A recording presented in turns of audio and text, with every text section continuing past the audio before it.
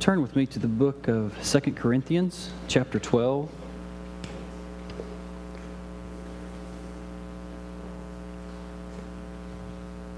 Before we get into our text for today, I want us to pray together. We've been in the habit of praying for civil authorities so that the gospel would move out in peace and quiet. And there's so many communities represented here that I just want us to pray for the vast communities represented here. Any elected official, any authority, civilly, school board, commissioners, mayors, anybody that makes decisions for the civil environment, that we would pray for those people as they come to your mind. And then I want to pray for the other churches that we're in partnership with. There's two churches named C3. There's one in Commerce, and then there's one in Rowlett. And they're both named C3, and they're both like-minded churches. C3 in Commerce was started via families here at Crosspoint. And so we're going to pray for both C3s. Similar things happening there. Very encouraging to see the gospel going out in those communities via elder-led gospel preaching churches. So pray with me about those two things, and then we're going to jump into the text. Father, there's so many communities represented here this morning. Smaller communities, larger cities. And we're praying right now for the various authorities that come to mind who make decisions around us that impact the environment in which this gospel goes out. As we hold Jesus out as the only option from God's wrath, that difficult holding out that we do, we pray that it would go out and be received in an environment of peace because of the decisions that these men and women make. We're grateful that we have the opportunity and privilege to approach you this morning on behalf of those authorities. And God, we pray for C3 in Commerce. We're so grateful for that you've given that church the gift of elders and deacons and families,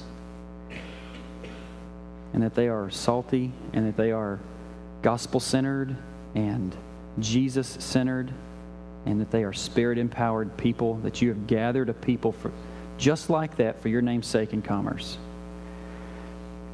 And for C3 and Rowlett, we pray the same things. We're grateful that you've given them the gift of elders and deacons by your design, and that you are being preached and your gospel is being unfolded and unpacked there, and that you are drawing families and gathering people for your name's sake in Rowlett. And God, I'm also grateful and praising you this morning that the men in both of those churches called C3, that at both locations that they are paying special attention to the doctrine. They're paying special attention to the preaching and the teaching. And I'm grateful for that. And we praise your name that you are multiplying your church. You are growing your church. You are building your people all around us. And I pray for the pastors and the elders and the deacons at that church, that those two churches, that you would this morning, even as we're gathering, that you would be boldly proclaiming your gospel message through whatever's being preached. And that these men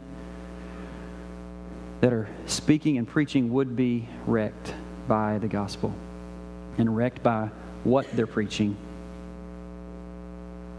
And we are grateful that you are here with us. We're grateful that you are attending to us this morning. God, I pray, especially for this sermon, that you would speak clearly in spite of me, and that we would connect some dots this morning in this passage, and that you would equip us to hold out that Jesus option, the only option, away from God's wrath, that we would hold that out in this Christmas holiday season better because of what we engage today.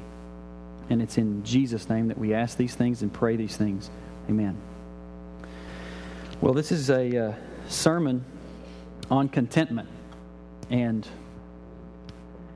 the only reason I'm smirking is because when I say the word contentment, I think there's probably two different reactions.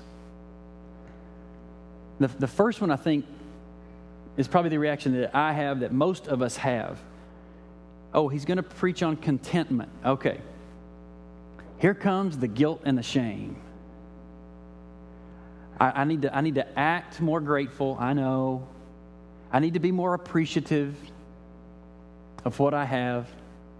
And because we live in such abundance, we live in such blessing, that when we hear that word contentment, I think it's an immediate reminder. Oh, I've been complaining a lot. I live in a state of whining. And that's reminded when you hear that word contentment. Because usually, for most of us, when somebody says that word contentment, we immediately know, I don't have it. I don't have contentment. I'm not quiet about my situation. I'm not at rest with the situation that I'm in.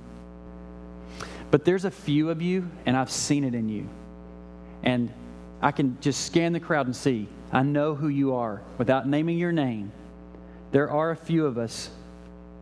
When I say that word contentment, you know you're at rest, and I can see it. And because of this, you know that contentment is not some gift. You know that contentment is not dumb luck.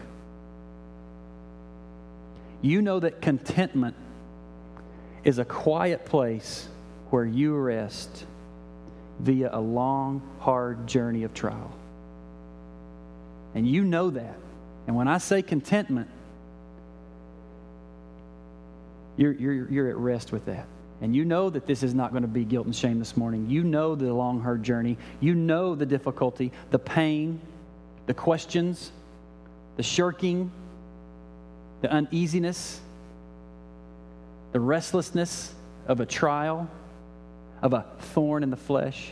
And so I think that's probably one of the two responses we have this morning. So just know this. I don't have a bag full of guilt and shame I'm about to unpack on you this morning, you rich Americans. I'm not going to do that. But what I want us to connect, I want us to connect and land at contentment. And I want us to look at two things before we get to contentment, and it is our conceited hearts connected to boasting in our thorns in the flesh is how we get to contentment. I've never really gone this path, but this has wrecked me. This has run me through the last 2 weeks. That in order to get to contentment, I search for conceit. And we're going to look at conceit. And then I look for the thorns in the flesh that He has given me. They are a gift. And then we land at contentment. And so let's read this passage, 2 Corinthians chapter 12. We're going to read the first 10 verses, but focus primarily on 7 through 10. It's an odd beginning, an odd little story here at the first 6 verses. Don't get hung up on it, though, just yet. Hang with me. Hang with Paul here.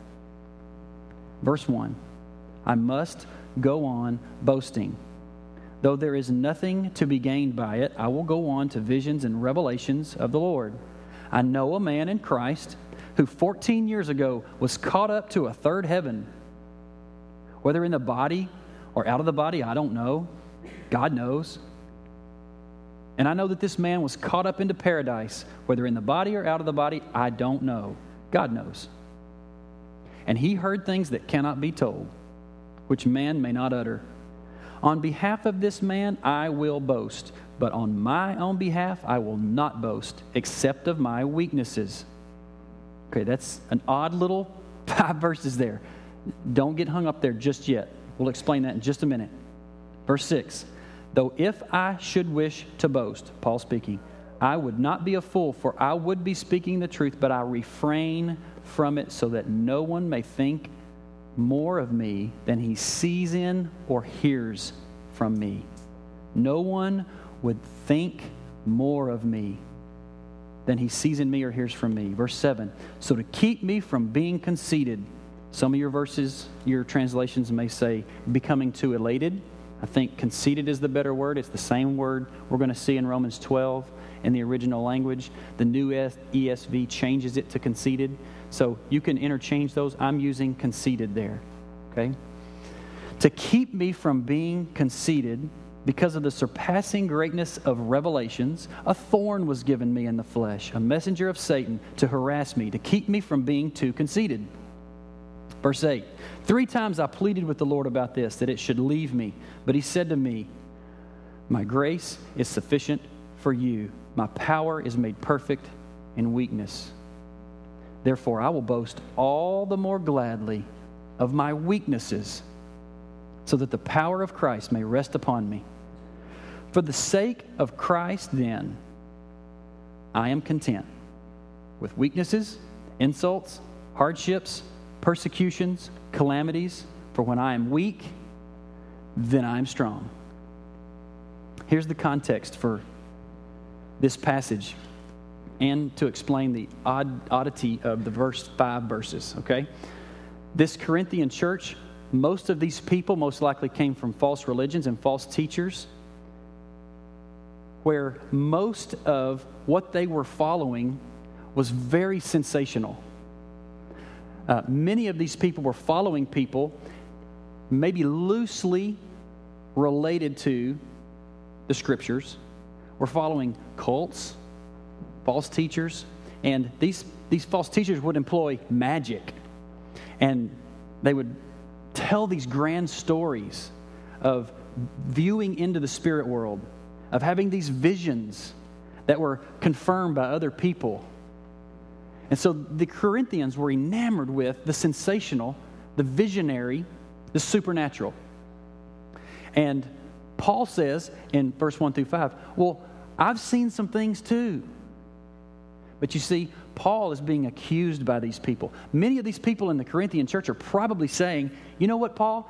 Our old preacher, our old teacher, our old guy we used to follow, he's talking about you saying you're not really valid. Because he's got stories that outdo your stories when it comes to the sensational and visions and revelations. He's got better stories, Paul, than you got. He looks more valid to us. We're thinking about moving our membership to back to his church because he's got more stuff, crazy stuff that's happened, and it's impressive.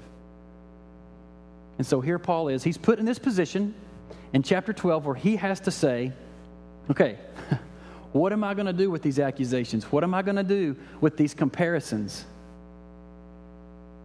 What am I going to do? I'm being put in a position where I need to validate myself in front of my people. These people that I planted the gospel. I saw this grow and come together.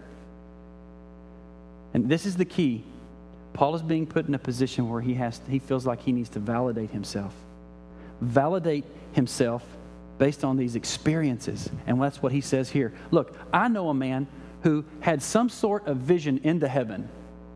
And I know the details of it, and he's not even allowed to talk about it too much, and I'm not allowed to talk about it, but I'm not going to go there. I'm not going to compare my visions to their visions.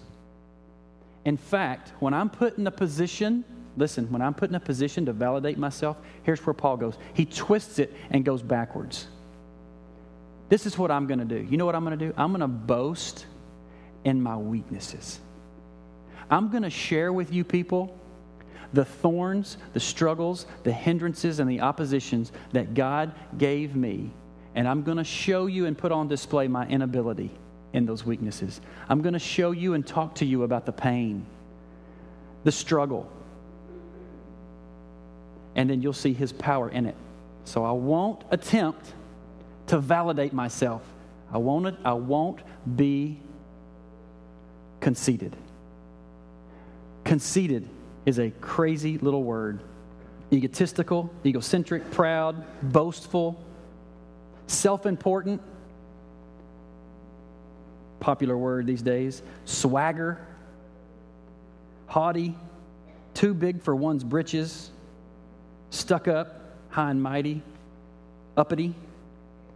It's the opposite of transparent and humble. The opposite of transparent, lowly, and humble. And so Paul says in verse 7, to keep me from being too big for my britches, God gave me a thorn. Now, let's look at this conceited a little further. I want us to unpack this conceited because the conceited, being conceited, thinking more highly of ourselves than we ought, continually trying to validate who we are as a husband or a wife or a parent or a friend. Continually doing that will kill you. It will lead to death. It will wear you out. And so let's unpack what conceited. Let's see conceited as the enemy to contentment this morning. That's where I want you to be. Being conceited is the enemy to contentment. So turn to Romans 12. Paul unpacks, as he does many times in Romans, what he says to these churches in the letters. We get a better, more full explanation in Romans a lot of times. So Romans chapter 12. He speaks about this conceit. He mentions it in verse 3, and then he unpacks a little bitty idea here in 14 through 16 that I want us to look at, or 14 through 19. Romans chapter 12, verse 3. He's speaking of gifts of grace given to the church, how to walk in this church, how to walk in this faith as a people, and he speaks of this conceit. For by the grace given to me, verse 3, for by the grace given to me, I say to everyone among you not to think of himself more highly than he ought to think, but to think with sober judgment, each according to the measure of faith that God has assigned. Okay? Pretty simple. I know how to not be conceited, Brad. I get it. Don't be arrogant. Don't be boastful. Don't be too big for my britches. It's bigger than that. It's more of an enemy than just something you can just set your mind to and try and set aside and not be. This is not something you can muster up. And I want you to see what conceit robs you of and robs me of. And we're going to see that here in verse 14. Look at verse 14. This is a chiasm. And listen, I am not well-versed in the fancy words, but this is easy to understand. A chiasm is just a set of ideas, 3, 4, 5 ideas that 1, 2, 3 things are said. There's a center, middle place, or if you turned it on its side, it'd be a triangle. 3 thoughts build up to make a point, and then there's 3 thoughts that mirror the first 3 thoughts to all enforce the main point. Does that make sense?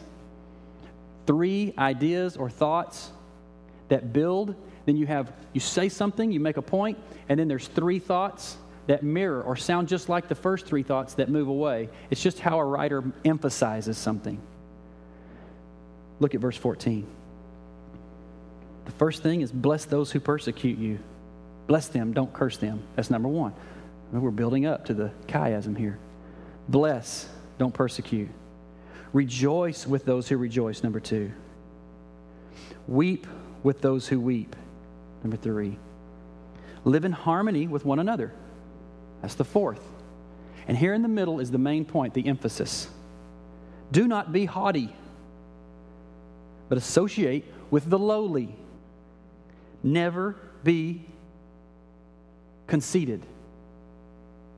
Never be in a place where you feel like you are constantly having to validate your own worth. Validate your self-importance. Don't live there. Don't be that guy. And then flowing away from the main point, the backside of the chiasm, mirroring harmony. Give thought to what is honorable inside of all. Live in peace. Harmony, peace. You see how that mirrors that? Never avenge yourself, but leave it to the wrath of God, for it is written, vengeance is mine, I will repay, says the Lord. You see how you're blessing people that curse you, that persecute you, and then that's mirrored with vengeance isn't ours. You and I are robbed of the liberty and the freedom and the liberating feelings of blessing anyone when we're so focused on ourselves and so conceited because we're spending so much time trying to validate who we are. We're robbed of being able to bless anybody, much less those who persecute us. We can't say that.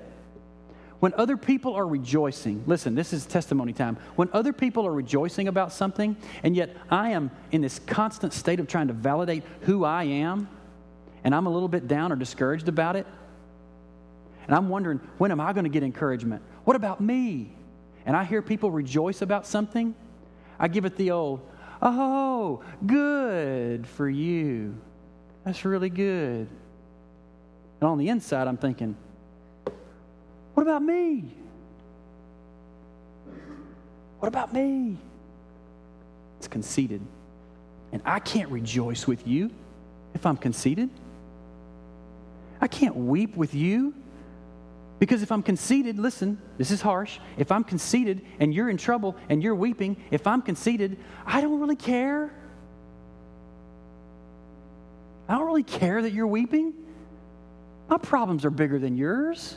Now, I'll act like it. Sorry about that, man. I got to go.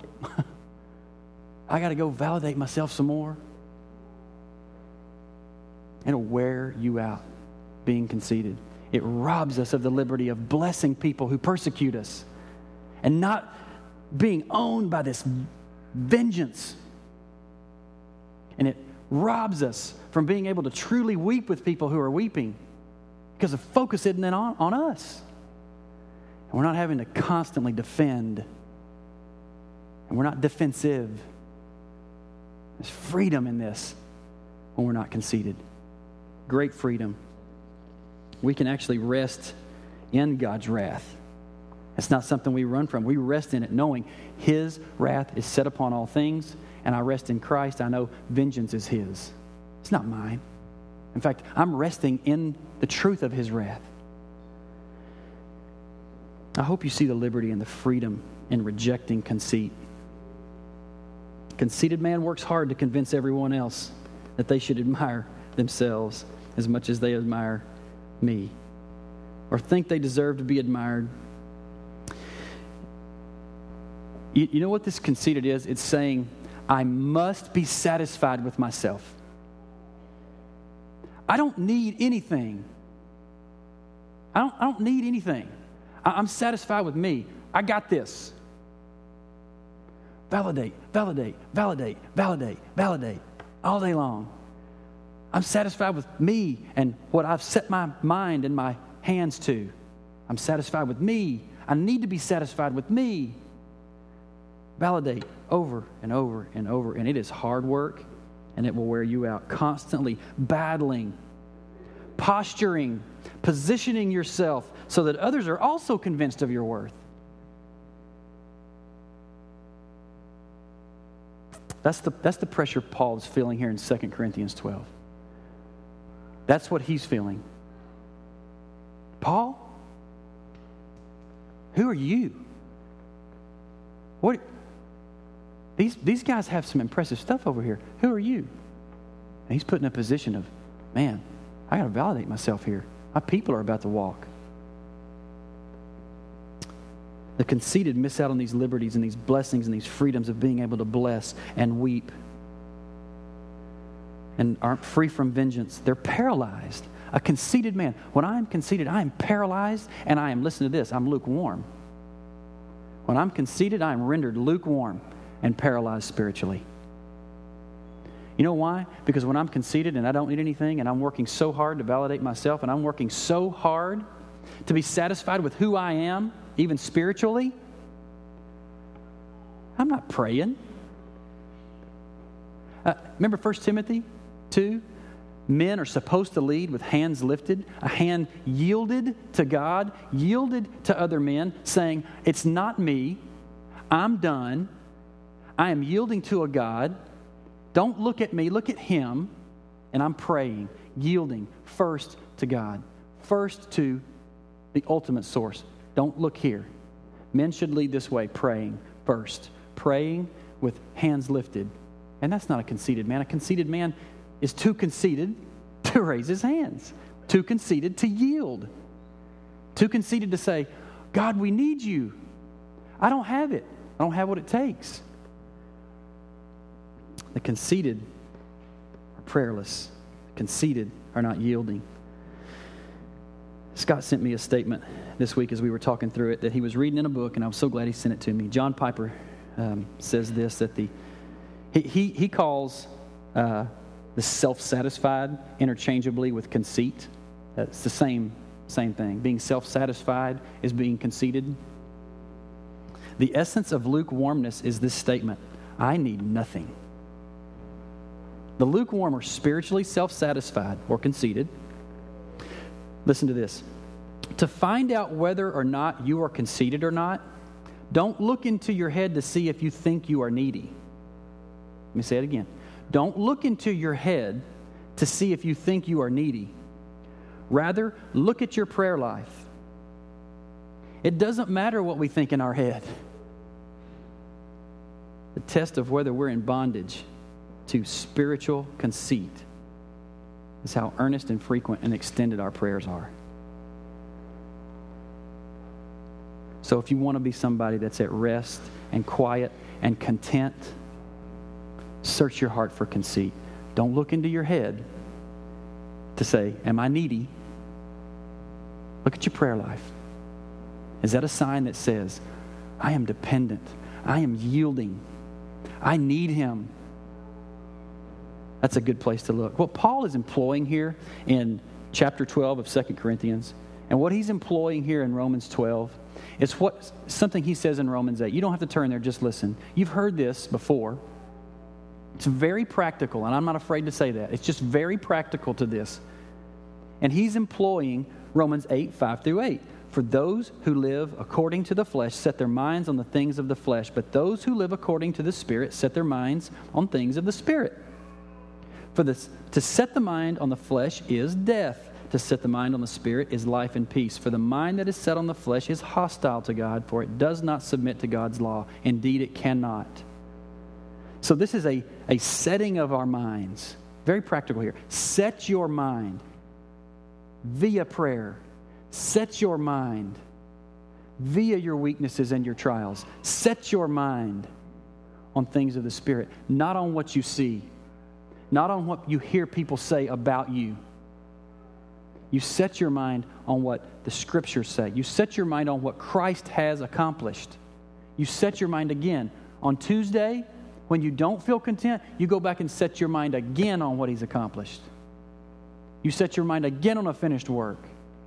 And next week we come back and we set our minds on it again. And Thursday afternoon when you're in the car, you set your mind on it again. Look at your prayer life to see if you are setting your mind on the flesh or setting your mind on the Spirit. So how do we keep from being these conceited people? Back to 2 Corinthians 12.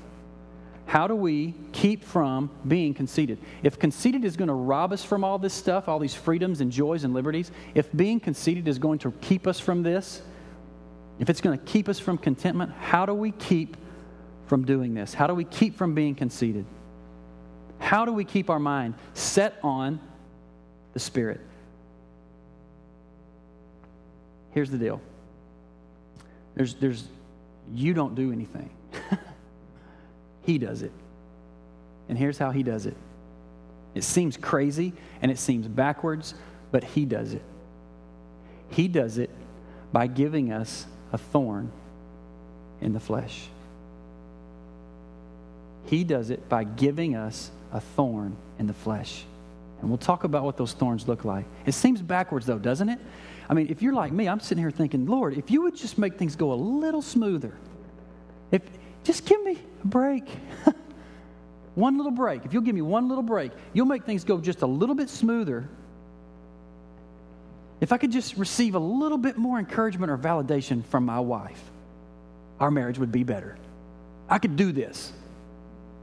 If you would just give me some more accolades or some encouragement, if you would just encourage us some more, if you just give us a little more money, then I'd be content. It's backwards. He doesn't do that. You know why? Because if you get more accolades, you get more encouragement, you get more validation, and you get more money, you become more conceited. You become more conceited. You don't become more content. It's backwards. You see that? So what I want is not what I need. What I want is more validation. And what he gives me is trouble.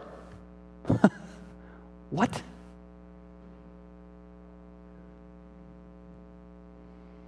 Let's look at what Paul says in verse 7, the second half of verse 7.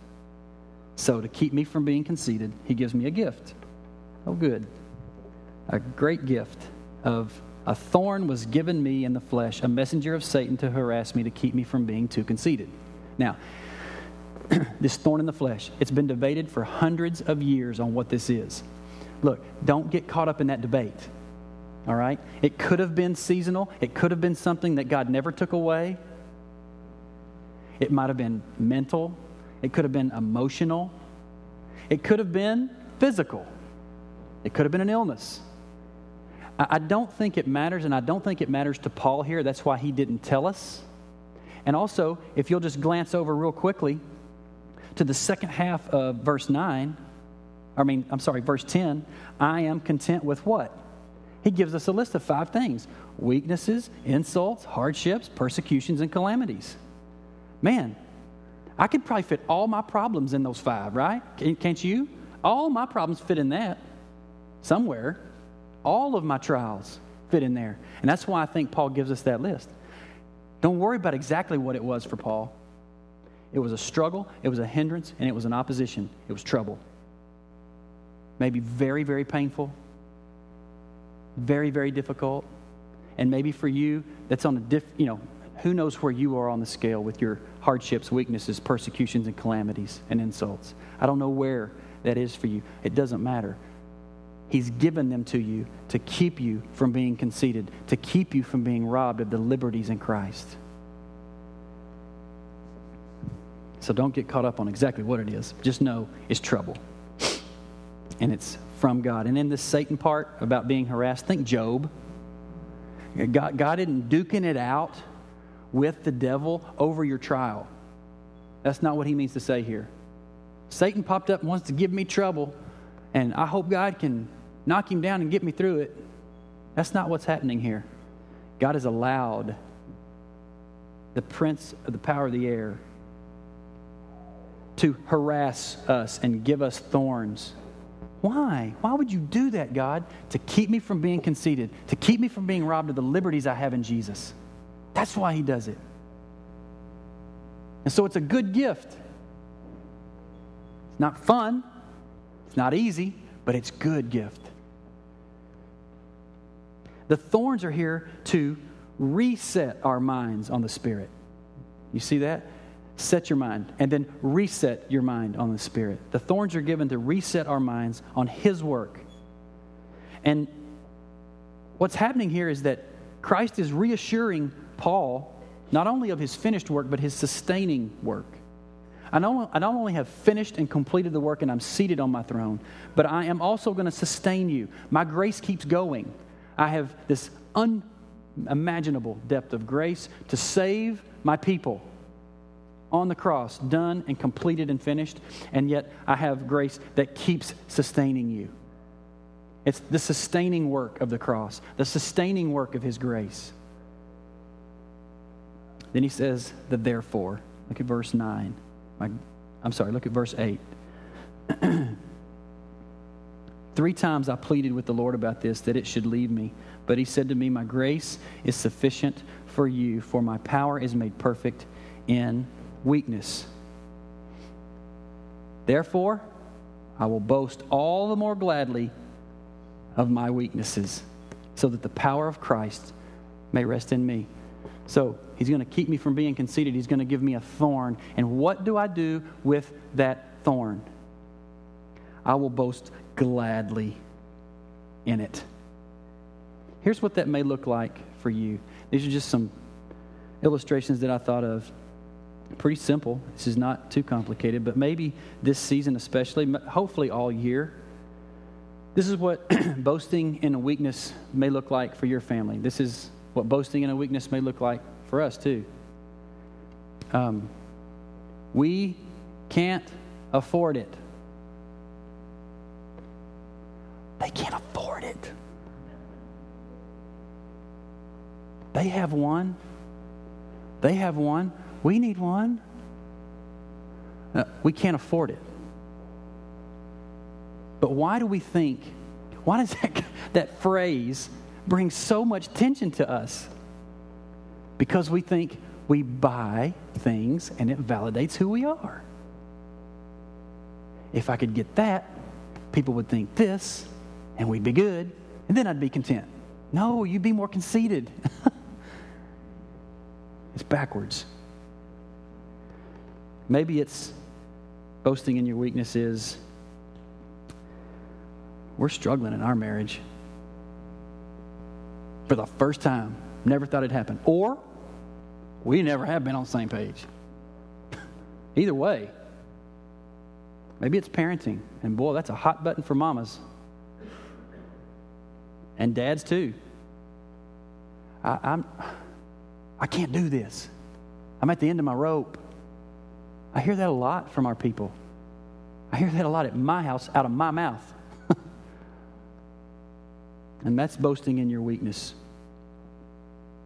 And listen, this time of season, we try and validate ourselves with this gift giving and this buying. And look, don't overspend to validate yourself. I'm not saying don't be generous. I'm not saying don't be sacrificial in your giving. I'm not saying that. Just don't try and validate yourself by giving when your budget says you can't do that. That's a thorn I was giving you, and you just put it on a credit card. Don't do that, because that's more bondage. Now, overspend and go overboard if you're buying me something. But maybe it's wherever you are. Listen, you're not going to find contentment until you can bring yourself to say, I will boast all the more gladly of my weakness. Gladly. I am delighted that I'm having these struggles right now. I am delighted that this is hard. I am glad that this is difficult for us right now. Until you can say that, you won't find contentment. And you won't say that if you're conceited. Do you see the connection? I hope these dots are connected. If you're constantly trying to validate yourself, you will never admit you need anything. And until we can say, I am delighted in this struggle, illness, chronic or seasonal, I am delighted. You won't get to contentment with that until you get there. By His grace. Hebrews 13:5. Turn there quickly. We're real familiar with Hebrews 13:5. A lot of people use this. A lot of the money guys that, and rightly so, they use it and expose this passage when they're talking about Christian stewardship and finances. But we rarely camp out in verse 6. And this is where I want us to look when it comes to killing the conceit and boasting in our weakness. Hebrews 13, verse 5 and 6. The writer's just kind of rattling off ways to walk in this grace. And he says in verse 5, keep your life free from the love of money. Be content with what you have. There's contentment. That's the goal. For he has said, I will never leave you nor forsake you. There's the sustaining grace. His grace is sufficient. But then verse 6. This is so convicting to me. So we can confidently say, the Lord is my helper. I will not fear. What can man do to me? That's the kryptonite for conceit right there. Conceit cannot exist when our hearts say, I can confidently say, the Lord will be my helper. I don't care what anybody else thinks or does to me. He will be my helper. That's the kryptonite for conceit. Verse 6. Can we confidently say that? Do we confidently say that? If you've never read this book, buy this for yourself for Christmas right here. When people are big and God is small. If you haven't read it, well, we may have some copies over there, but buy this. It's not that expensive. Get you this book and Jeremiah Burroughs' Rare Jewel of Christian Contentment. Okay? There's the two plugs. Helpful books. Okay? When it comes to conceit and boasting in our weaknesses and our trials and contentment. Get this. This is what Ed Welch says in this book. 3 reasons why we fear people around us. 3 reasons why we stay in this perpetual state of conceit. We fear men because they can expose us and humiliate us.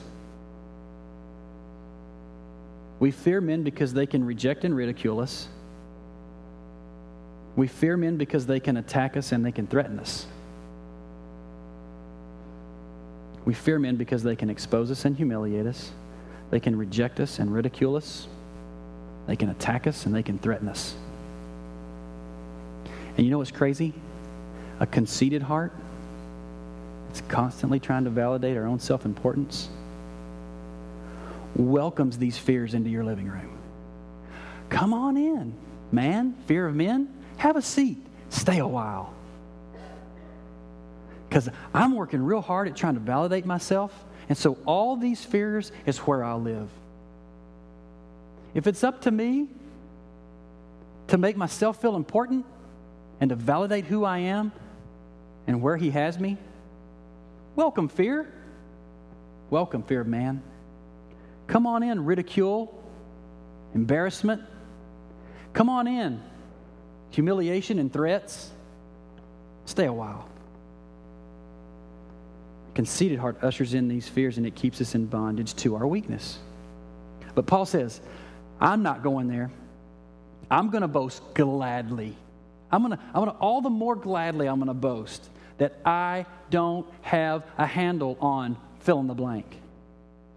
I don't have a handle on fill in the blank. I'm still hurt. I'm still mad. I'm still frustrated. I don't have a handle on it. Gladly. I'm delighted in that. And there's a reason why.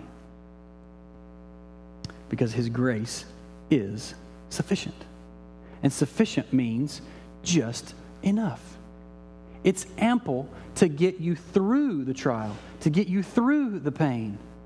It may seem like you're done and you're toast most nights, but He gives you just enough to take another step, to get you through the trial, because where you're going to land is contentment in His finished work and contentment in His sustaining grace.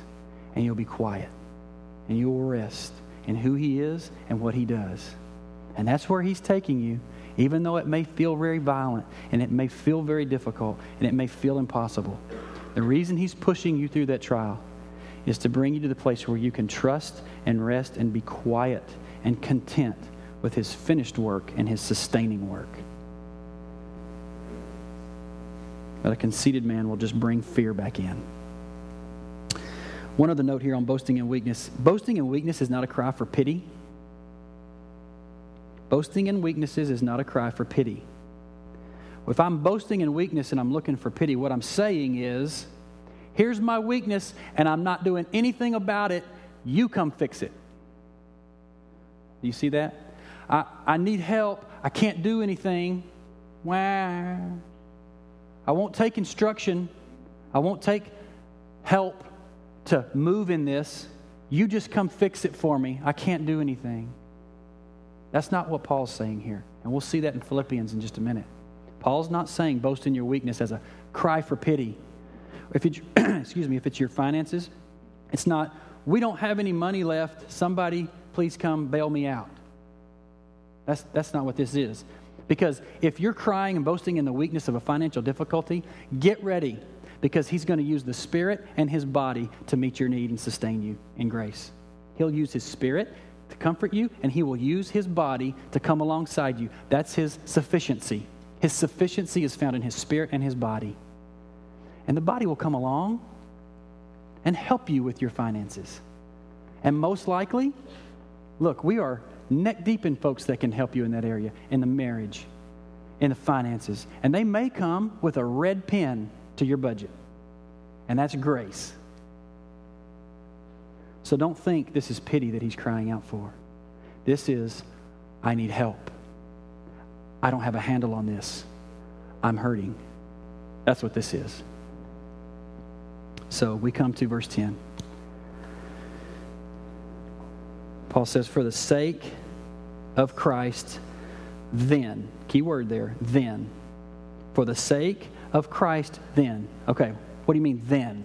How do we get here? Why'd you say then? Well, I'm boasting in my weaknesses. Why? Because He gave me this trial. And I know it's a gift from Him.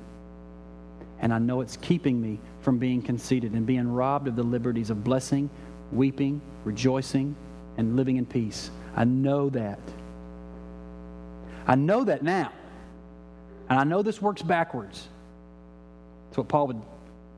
That's why words I'm putting in his mouth. That's why he's saying then. That's the thought here. I know all this now, so I am content with weaknesses, insults, hardships, persecutions, calamities. For when I am weak, He is strong. Content and delighted. Turn to Philippians chapter 4. This is the last place I'll have you turn this morning. Philippians chapter 4.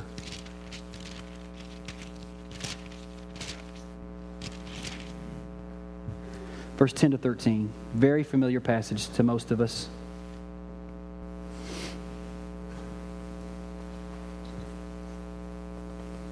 I mentioned it early on in the message that contentment is not dumb luck. You know what I mean? Well, sure, he's content. His car runs. Mine doesn't. Well, sure, he's content. He's paying his bills, and he's got extra. We don't. Well, sure, they're content. Their kids are perfect. Dumb luck. That's not contentment. That's not how people get to contentment.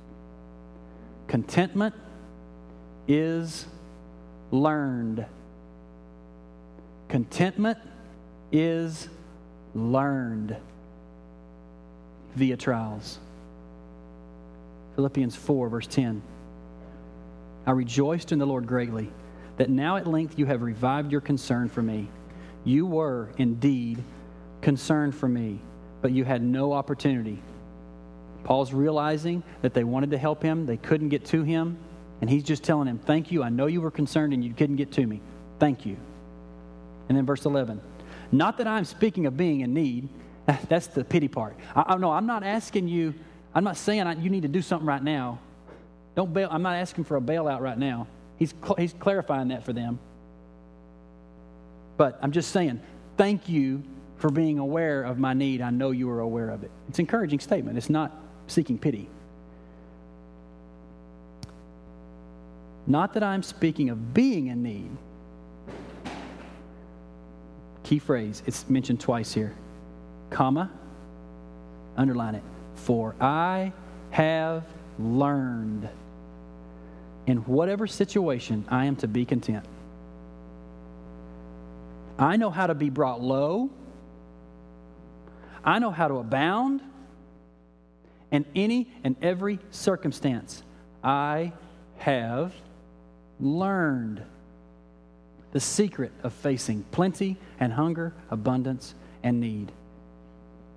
And here is the most taken out of context verse on every football t-shirt ever. I can do all things through Christ who strengthens me. That's not saying because of Jesus, anything I put my hand to will be winners. That's not what he's saying. He's saying, no matter what thorn, no matter how many times I lose my job, no matter how many times the bank account hits $12, no matter how many times the car breaks, no matter how many people walk out and leave, no matter loss of family and children, no matter what, I can endure it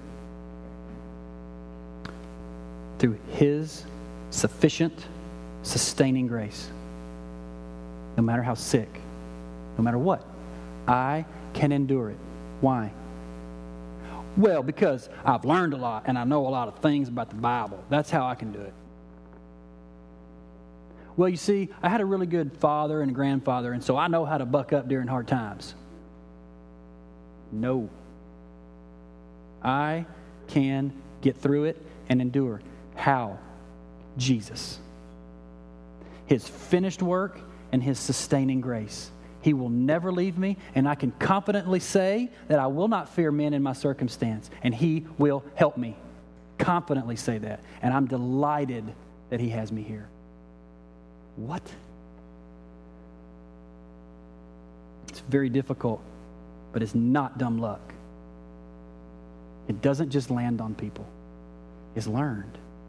And I hope and pray that it's not phony in us. And this is what I mean by that. I hope that this contentment is not like holding your breath, which I'm really good at that. Well, are you content? Yeah, man, we're good. And in my head I'm thinking, because nothing's going wrong this week. That's fake. That's phony. I want a real quiet frame of spirit. No matter what. And that is not easily obtained. It's learned, but it's not easily obtained. The book I mentioned a while ago, Rare Jewel of Christian Contentment. It's a kind of a difficult read because it's written by a Puritan, but you can fight through it and it's good. And I'm going to kind of paraphrase one of his thoughts here. This is that phony, partial contentment I'm talking about. He says this, Jeremiah Burroughs, in some people, there is a partial contentment. It's not the frame of their soul, but some part of them has some contentment. Many men may be satisfied in their judgment about a trial, but cannot for the life of them control their affections, their thoughts, or their will. That is what makes me say that contentment is an inward, quiet, gracious frame of spirit, the whole soul, judgment, thoughts, will, affections, and all are satisfied and quiet in Christ's sufficiency. I suppose that merely bringing this subject up, we begin to see that contentment is a lesson that you need to learn. And that if contentment is like this, it is not easily obtained.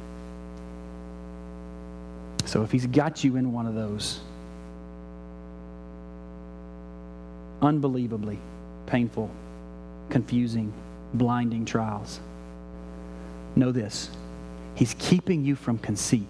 He's keeping you from getting robbed of the liberties of blessing and rejoicing and weeping and living in harmony. He's keeping you from that, from being conceited in yourself.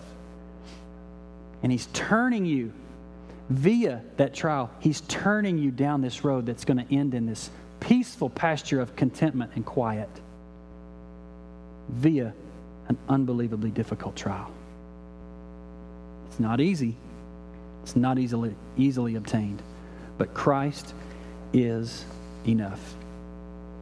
I pray that we will trust Him, not just His finished work, that we will trust completely and be reminded and reset our minds on His finished work, but that we would reset our minds on His sustaining work. Hebrews 13:6.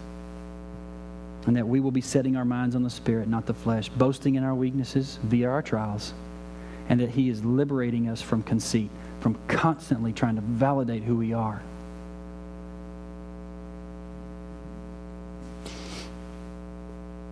And so, we come to this Lord's Supper, and I want us to think in terms of the supper this morning as a reminder of our liberation. Remember that Romans 12, bless those who curse you, rejoice with those, weep with those. Sounds like God, doesn't it? I will bless and save and be gracious to people who curse me. That's us. We are set in opposition to Him, and via His grace, He blessed us anyway with Jesus.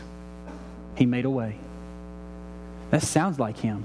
He's setting us free from conceit via the cross, via His blood and via His body, He is setting us free. So, we come to this supper, liberated from conceit. We come to this table, not just being liberated.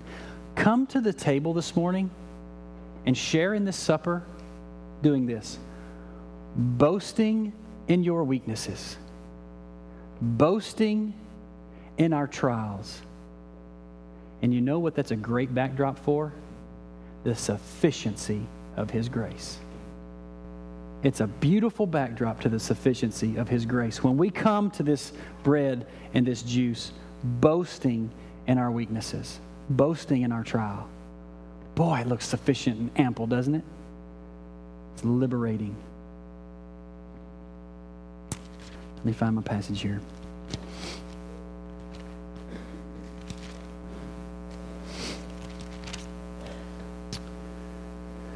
For I received from the Lord what I also delivered to you, that the Lord Jesus, on the night when He was betrayed, took bread. And when He had given thanks, He broke it and said, "This is my body, which is for you. Do this in remembrance of me." In the same way, He also took the cup after supper, saying, "This is the cup, the new covenant in my blood. Do this as often as you drink it in remembrance of me. For as often as you eat this bread and drink this cup, you proclaim the Lord's death until He comes." Remember, already not yet, until He comes. Resting in a finished work. Resting in a sustaining work till He gets back. Resting in a finished work.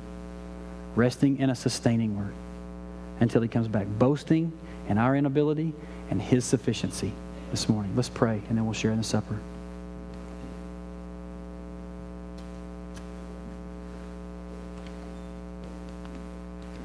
God, it's our prayer that you would make us a quiet, content people for your sake and your glory, that Jesus would be put on display, His sufficiency would be put on display via our trials. And as we come to this supper, we take this bread as sufficient and ample and finished and complete. And we take it boldly and gladly and delightfully boasting in our inabilities, in our struggles, in our fights, in our oppositions, and our hindrances. Especially on our mind. Backdrop is your sufficiency. And that resets our mind on the Spirit this morning. We're grateful. It's in Jesus' name that we pray. Amen. Just, on Sundays, the preacher thinks about all the things he wish he had said. And just one thing, that boasting gladly in your weakness is not just saying I need help. That needs to happen. It's not necessarily need to be, broadcasts, but there's people close to you. There's small groups. Share those things. But it's not just that. Boasting also in His sufficiency. And some of you have some good news. I know your stories. You have some good news of His sufficiency and rest. Boast in that too. Don't just boast in your need, but feel freedom to share in how He's gotten you through that. I just wanted to clarify that because I know the story. I know what He's doing. And I want to encourage you to keep boasting in His sufficiency through your difficulties. God, we are so grateful for your grace via the Martins and the Lewis family. We're grateful for the time that they were able to spend here.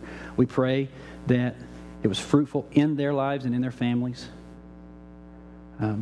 We're praying that they will be faithful at C3 and Rowlett, and that you would continue to use them like you have here, and that they can go in confidence and with blessing, knowing that they've been faithful with a lot here, and that they'll be faithful there. And God, we're reluctant to give them up, but we pray that C3 and Rowlett, the leadership, the elders, the deacons, the families, the shepherds, would be blessed like we have been blessed here to have them. That you continue to guide whatever it is in Kai's heart about pastoring or preaching or teaching, whatever role you give Chris there in deaconing or any sort of service role. And then for Emily and Jessica as they follow into their roles in ministry there. We pray that you would guide them and reassure them And keep these two men from conceit, God, from having to validate anything in their ministry roles. And we're grateful for the finished work of Jesus and the sustaining grace of Jesus this morning. And we are grateful for the time to have and worship and gather. And it's in Jesus' name that we pray. Amen.